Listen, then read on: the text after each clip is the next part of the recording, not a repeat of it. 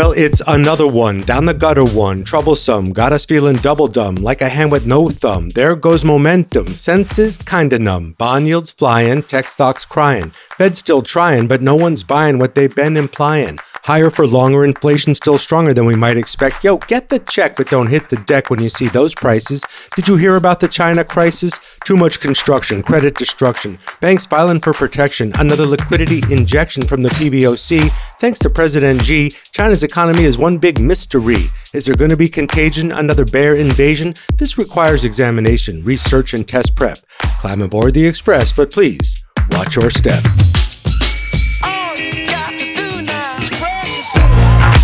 Welcome back and welcome aboard, and do indeed watch your step. Both stocks and bonds slipped last week as investors had trouble digesting more strong economic data and the minutes from the latest Fed meeting reiterating that the fight against inflation is not over. That could mean another rate hike in September, or at the very least, rates at this level for longer. The benchmark 10-year U.S. Treasury yield spiked to 4.3%, its highest level since November of 2007, right in the teeth of the great financial crisis.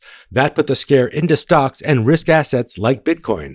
Tech stocks took it on the chin with the high-flying FANG Plus index. That's your largest tech stocks by market cap, including Apple, Nvidia, Tesla, Alphabet, and Meta, fell into a correction last week, down 11% since July 18th. We're going to go deep into that sector with Dan Ives in a few minutes. As those stocks go, so goes the market. The S&P 500 dropped 2.1% to its lowest level in nearly 8 weeks. The Dow Jones fell 2.2% for its biggest weekly loss since March, and the Nasdaq Composite slid 2.6% to a 10-week low. Since July 1st, just a couple of days after the Fed raised rates to their highest levels in 22 years, the S&P 500 has tumbled 4.7%, while the Nasdaq has slid 7.3%. Now, who's responsible for this unwarranted attack on my person? Take it easy, Foghorn. It's not personal. Still, those growth stocks are extra sensitive to rising interest rates and bond yields. And while a lot of investors may have thought both would be drifting lower by now, that's just not the case. And the technicals inside the stock market are deteriorating quickly. The S&P 500 closed below its 50-day moving average for the first time in more than 4 months last week. Now, pullbacks like this, especially in the middle of a pretty strong rally, are a feature of the stock market, not a bug. The average year sees more than 3 separate 5% corrections. Right now, the S&P 500 is down 4.8% from its late July peak, so we're getting pretty close to that second 5% pullback so far this year. And that dip below the 50-day moving average, it's kind of normal too, believe it or not, and historically it turns around later in the year. As our pal Ryan Dietrich points out, since 1990, when stocks reverse like they just did and experience one of those 5% pullbacks, they usually reverse again and churn higher a month later and stay higher a year later, up 14% on average 8 out of the last 9 times.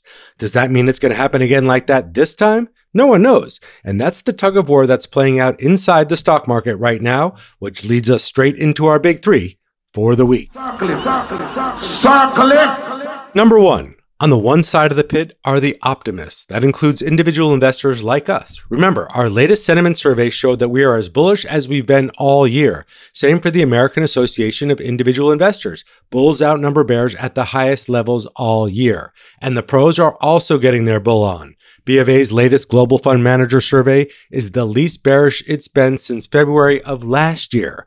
And with bond yields spiking, the equity risk premium, which measures the excess return that investing in the stock market provides over a risk-free rate, like the 10-year Treasury, that's at a 19-year low. It's very low, in fact, when compared to other periods when the market felt kind of frothy, like 1999 before the dot-com bubble burst. On the other side of the pit, the bears are getting really hungry. The equity put-to-call ratio, which measures the volume of bearish bets against the stock market over bullish bets, it's at its highest level since Silicon Valley Bank collapsed last spring. If stocks keep slipping over the next few weeks, those bearish bets are going to pile up and bullish sentiment could get buried. Investors are always a little late to the party, and they always leave a little too early. Number 2, and then there's China. The world's second economy is facing a steep reckoning in its real estate market. If you've traveled through China in the past 10 years, you know what I'm talking about. New construction is a staple of the Chinese economy and accounts for nearly 1/4 of the country's GDP. Take the bullet train from Beijing to Shanghai and you're going to see hundreds of new apartment complexes sprouting up out of soybean farmland, ready for millions of new tenants who were supposed to move towards these megacity centers from the rural provinces. That hasn't exactly played out, and housing prices and investment are collapsing in China, taking down lenders and developers with them. China Evergrande, one of the country's largest and most indebted real estate developers with over $300 billion in liabilities, just filed for Chapter 15 protection under the U.S. Bankruptcy Code. Chapter 15 shields non-U.S. companies from its creditors as they undergo a restructuring. This follows Evergrande's 2021 liquidity crisis when the Chinese government tried to rein in speculation. That came too late, and things have not turned around given China's tight COVID restrictions over the past 2 years. Other Chinese property developers like Country Garden just missed a debt payment, and now there's a fear that the property crisis may spread contagion from the private market in China to the government-backed public entities. China's Hang Seng Index is in a bear market, and after a series of disappointing economic releases, China's central bank, the PBOC, stepped in to raise the value of the yuan against other major currencies. They can do that in China, and they'll do whatever it takes to keep the engine running in that country, like cutting interest rates as the rest of the developed world has been raising them. This could get very tricky. And number 3, U.S. lawmakers are playing their own little game of chicken again as the country faces a potential government shutdown come October 1st. Stop me if you've heard this one before, but here we go again. Congress and the Biden administration have until September 30th to avoid a government shutdown. That's when the federal fiscal year ends. But standing in the way are 12 appropriations bills that need to get passed. Each of these bills funds a different part of the federal government. Usually, some or all of those bills are rolled together into a single omnibus package and approved together.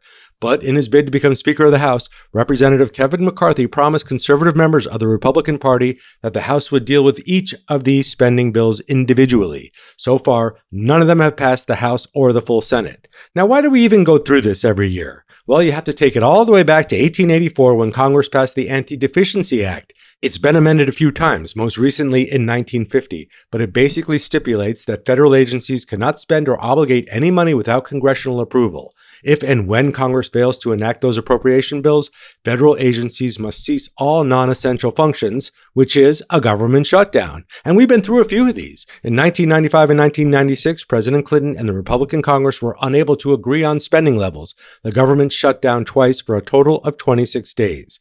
In 2013, a standoff over funding for the Affordable Care Act resulted in a 16-day shutdown. And in December of 2018, which lasted all the way through January of 2019, a dispute over border funding led to a shutdown that lasted 35 days. Now, Congress can pass what's called a continuing resolution, or a CR as it's known on the Beltway.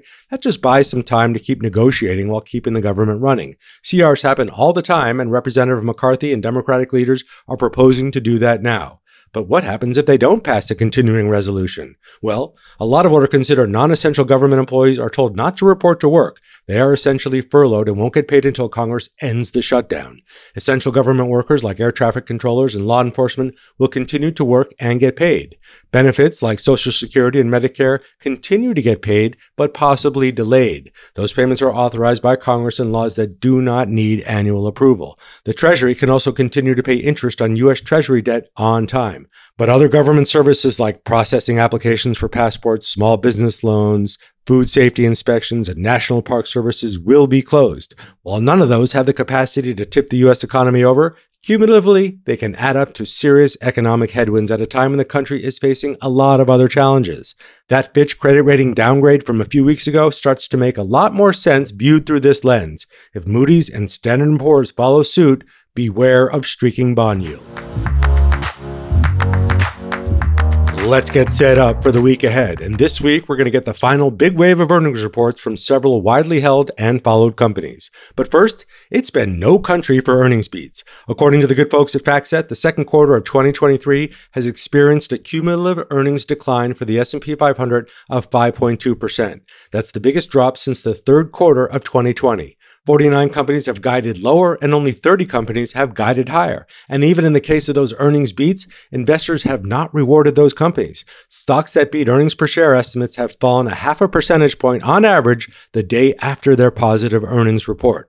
This week, we're going to get results from major retailers, including Lowe's, Macy's, Kohl's, Nordstrom, Dollar Tree, Dick's Sporting Goods, Urban Outfitters, and BJ Wholesale Club, among others. On the tech front, we're going to hear results from Zoom Video Communications and NVIDIA. Shares of NVIDIA are up nearly 200% so far this year on optimism around the company's chip making for artificial intelligence programming. That bar is very high. On Tuesday, the National Association of Realtors will report existing home sales for July, and we should expect to see a slight decline from June when 4.16 million homes were sold.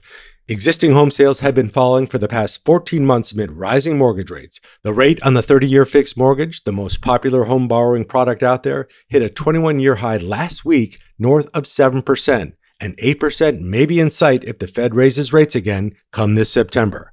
Fed officials and economists in fleece jackets are headed out to Jackson Hole, Wyoming for their annual retreat. Think fly fishing, mountain biking, and monetary policy discussions around a giant fireplace. I've been to that retreat up there in the Tetons, and it is quite nice. Federal Reserve Chairman Jerome Powell will make some remarks, but as usual, he's expected to stay on script and reiterate that the battle to bring down inflation, quote, has a long way to go.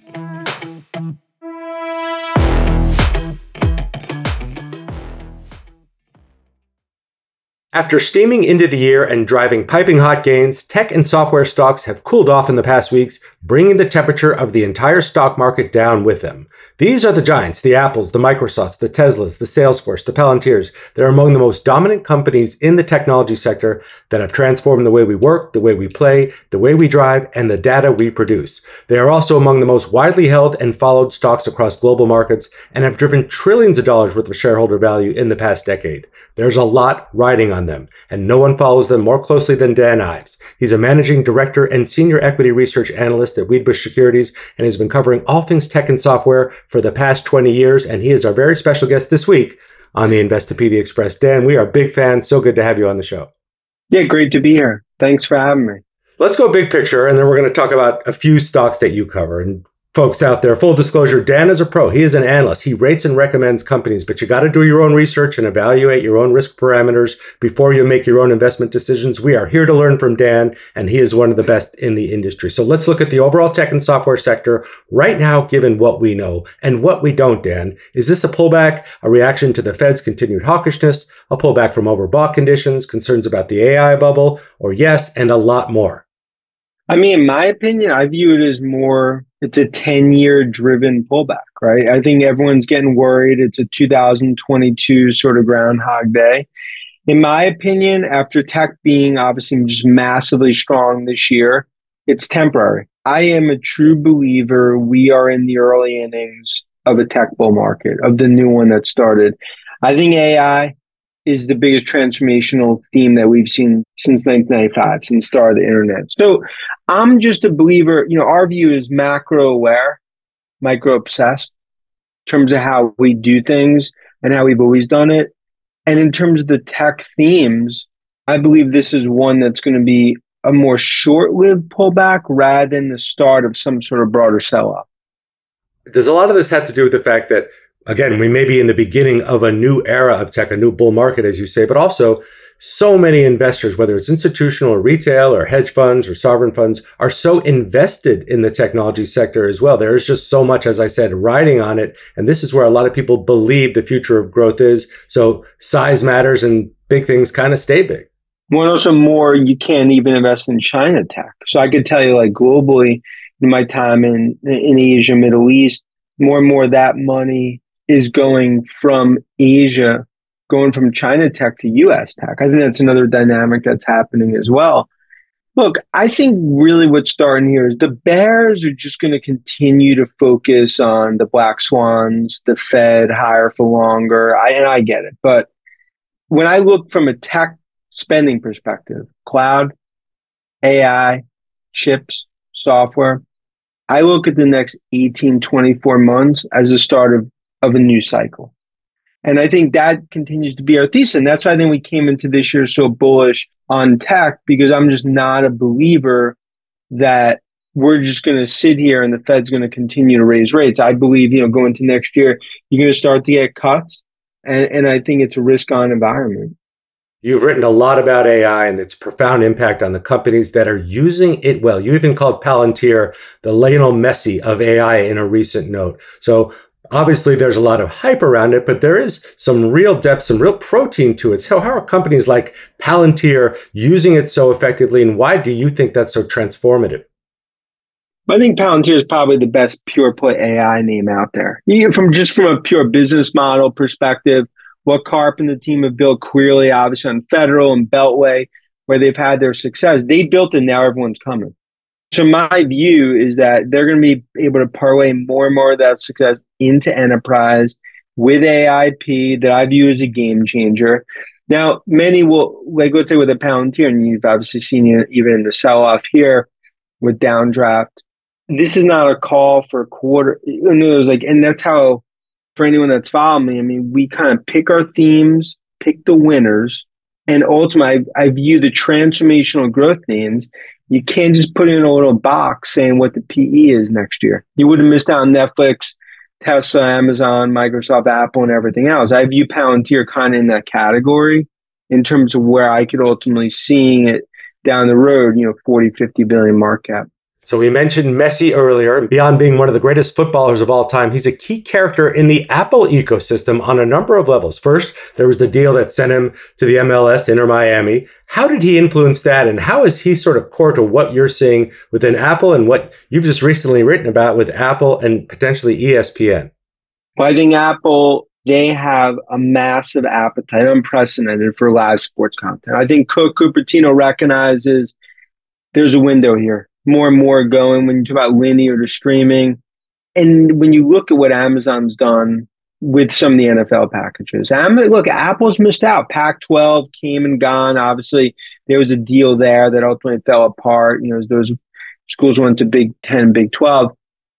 Messi MLS, that's a 10-year deal. Apple obviously played an instrumental role in terms of Messi ultimately coming to Inter Miami. This just shows the massive success they're seeing on MLS subscriptions. It's live sports content. I mean, that is what's going to drive the Ted Lassos and some of the Academy Awards they've won. That's great. Live sports is what's going to drive it, which is what, in my opinion, the marriage that makes sense. Walking down the aisle, it's Apple and Disney. It's Cook Iger. It's ultimately what I view as Apple buying ESPN. Yeah, those companies are close and have been close for a while. I think Iger was on the Apple board if he's still not anymore. So Apple in the content game like never before and trying to get bigger through sports. We know Amazon has done that as well. We know Alphabet has done that as well through YouTube. Sports is that holy grail. These are the things that people watch by appointment and are willing to pay for. Is that part of the whole ecosystem, the subscription ecosystem that Apple needs to keep growing? It's the unparalleled install base, which is why, look, I could tell you just over the decades, with Apple, many will always push back on the thesis. It's hardware, it's a cycle here and there.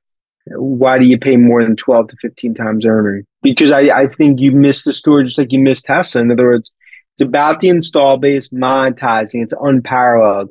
It's what, if you go back to BlackBerry, go back to Nokia, they had the number, but they never were able to monetize in services. Never able to monetize another product. That is the key for Apple. And services, look, by next year, we're talking $100 billion annually.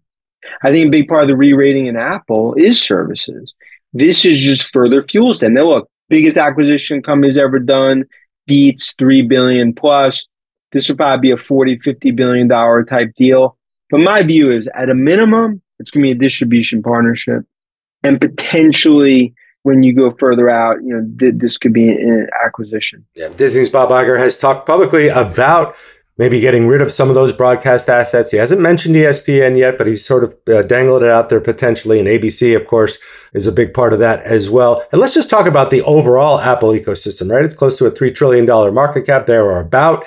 So when people say, how can it continue to grow and expand margins and deliver for investors like it has over the past more than a decade? Is this what you see, just adding these services, doing more for its install base, which continues to grow? Well, it's that. And then I think eventually you're going to have an AI app store by 2025, a separate app store that will be AI, fitness, health. More and more developers are going to build on that. That's going to be another monetization for services. We believe Apple Car by 2026, where they're going to partner with an OEM. And then ultimately, it's just going to be further mining the install base. And I think that's something where in the story, a lot of times we're like, valuation, it's run, it seems ridiculous. I think you got to view it some of the parts. It's the same way that I think you got to view Tesla. You got to view Amazon. You got to do Google. In my opinion, I feel like some of the parts are the best ways to view transformational growth names. Well, you mentioned Tesla. You cover tech and you cover software. Tesla is a car company and an EV company, but it's really also a technology and a software company. And it's been an unbelievable stock, but you've had to have a very strong stomach to hold it over the past 10 years, but you've done very well if you did. Lately, though, it's having to put on heavy discounts to move units. Still dominant in a space, though, that has a lot of room to grow. What does Elon Musk need to do to keep this growth story on track and to keep providing shareholder returns for Tesla's investors? But I think that's the right strategy, cutting prices for units, for volumes. I mean, right now it's a Game of Thrones-ish battle in China. I think 95% of the price cuts in the rearview mirror. But I think that's really the golden goose in terms of just going after units. I think margins start to trough the next quarter or two. Volumes to me look pretty firm, 1.8, 1.9 million units. And then you have Cybertruck. And then you have battery technology, 4680, and more scale globally. And you look at Supercharger. Valuation of that was zero. Now, more and more, is it 100, 150 billion with Ford, GM, and others coming in? I think batteries could be next. And then eventually you look at FSD AI. So I think these are all things now playing out in the story. You also cover GM. This is a 115-year-old automaker, Dan, but you're, again, a tech analyst and software analyst. Why GM, and what does its EV tech-related future look like to you? I mean, I'm a view in GM. I mean, it's like a Microsoft or an IBM turnaround, but I think the opportunity is like with electric vehicles, can they convert 10, 15, 20% to electric vehicles? I mean, that's the big part that Mary and the team are going after. And in my opinion, that's why it's a turnaround story. Now, look, if you look, it's not going to be easy. There's going to be a lot of bumps in the road. I think valuation will continue to be definitely a transitional story to some extent. But when you ultimately look, you got Ultium, you got the battery technology. I believe there could be a massive turnaround in the 313 area code, in my opinion. All right, you cover a wide range of companies. Folks, we're going to link to Dan's profile page to show you just how wide his coverage is. Give us a couple of stocks that we've never heard of or just don't get that attention, the headline attention, that could be big players soon, that might be household names. One, I think a name that's pretty super interesting is this name Telos, a federal play, focus a lot on black ops, cybersecurity. Just got this TSA deal. Stocks, I had a lot of headwinds. I think that's named as a pure cybersecurity federal name that could be a pretty significant player. I think second, a turnaround name would be Pegasystems, tool-based developer company. I kind of view them as an under-the-radar AI play. I think valuation, risk reward, we find very attractive. They have a legal issue in terms of a lawsuit that's been a big overhang, but we continue to think a lot of that's sort of baked in here. And probably a third name would be SoundHound in terms of an under the radar. I'll call that a speech-based AI name, almost a mini Nuance. That was a SPAC. So obviously, coming out had definitely clear headwinds, but I think fundamentally starting to turn the corner. All right, put those on your watch list, folks, and check them out. So you cover a wide range of stocks. You put out a lot of content. You're also on the media quite a bit. How do you get ready in the morning, Dan, as an analyst with this deep passion for tech and software? What are the first things you read when you get up in the morning? How do you start your day? I start my day with Kona coffee and probably going through Twitter for about 15, 20 minutes. My Twitter feed is something, and obviously you're someone that I focus on as well. Like, I feel like bulls, bear. If you look at my Twitter, I get a lot. That's how I start my morning in terms of just really trying to understand what happened overnight in Asia, what the European markets are. Obviously, I read journals, CNBC, CBS, Marketplace, a ton of other sort of media. And I feel like in the first hour of the day, I wake up and I'm like, okay, I have a pretty good sense in terms of like narrative. At least for me, that's something where I'm even traveling Europe the last few weeks. Like, I wake up first thing, Twitter. That's the first thing I'm looking at, because to me, it's like, I feel like as long as your feed is really set well from a trading perspective, I focus on bears as well, even during this downturn, right? This last 3-4 weeks, like, okay, let's get into the conspiracy theory. What are these guys saying? Like, obviously you really want to understand, I think that narrative, I think it's always very important. Yeah, situational awareness. And if you follow the right people, if you're just making sure you're learning, Twitter, or X as it's called now, can be a very good place. I use it all the time. All right, give us a couple of hot takes for the rest of the year. Don't have to be stock picks, just things on Dan's mind that could be hot, that could play out, that nobody's really talking about or thinking about. Yeah, I mean, look, overall, I'm a believer tech stocks are up 15% rest of the year. Okay, so just from an overall perspective, I view this as a short-lived pullback. I get it. Everyone's obsessed with the 10-year Fed.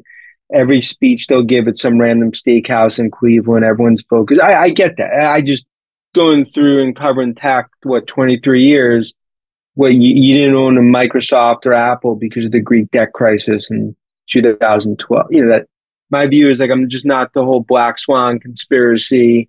This is it. Second thing is, I think we're going to start to see, especially in software, a lot of M&A. I think that's something that's a little under the radar. Could be a lot of strategic financial M&A around cloud, cybersecurity. And third, in terms of just like another take, like I think Giants actually are going far in the playoffs. I think a Big Ten team is going to win that championship. I think it could be Penn State. Those are some of just my off takes here. I love those. And folks, we're going to check back on those to see which ones of those came true. We'll have Dan back on the program. Let's go out on this. Investopedia is built on our investing dictionary. Would love to know your favorite term. What's your favorite finance or investing term? The one that just makes you happy. I'd probably say it would probably be something like garden variety. That's the one where, and I mean it kind of tongue in cheek, I think a lot of times that just tends to be something where like, I have no idea why this stock's selling off, but I'll just say it's garden variety. I love that. I love that too. Find it in aisle 4 and find Dan at Wedbush Securities. He's the managing director and senior equity research analyst there. A great follow. Been following the tech industry for more than 20 years. I learned so much from reading your stuff, Dan, and it's a real pleasure to have you on The Express. No, thanks for having me on. Thanks for everyone for watching.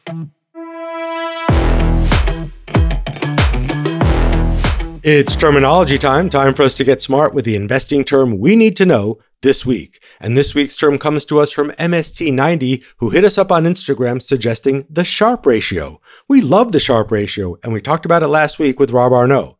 According to our favorite website, the Sharpe ratio compares the return of an investment with its risk. It was named after the economist William F. Sharpe, who in 1996 proposed it as an outgrowth of his work on the capital asset pricing model, calling it then the reward to variability ratio. Sharpe won the Nobel Prize in Economics for his work on the capital asset pricing model, by the way.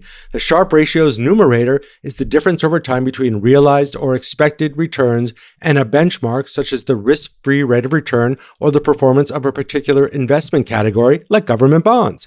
Its denominator is the standard deviation of returns over the same period of time, a measure of volatility and risk. Generally, the higher the Sharpe ratio, the more attractive the risk-adjusted return.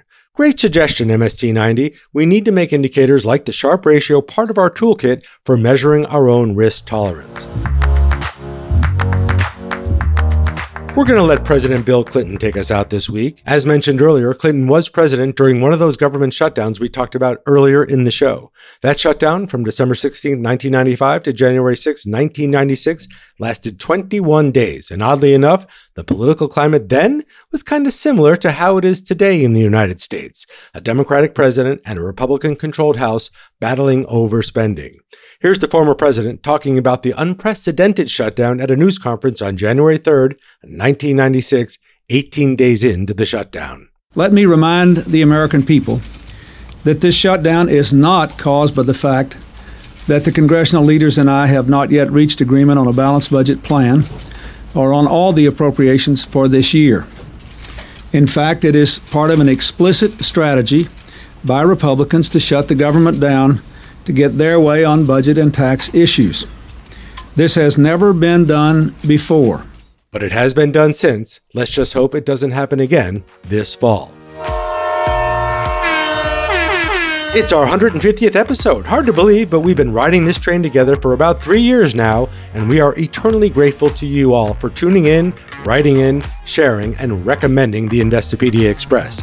Thanks so much for riding along with us on this adventure. We appreciate you. If you're new to the show, there's a pretty deep library for you to explore with conversations with some of the smartest investors and personalities we can find. If you're a longtime rider of the Express, you have our gratitude. And we'll talk again a little further on down the line.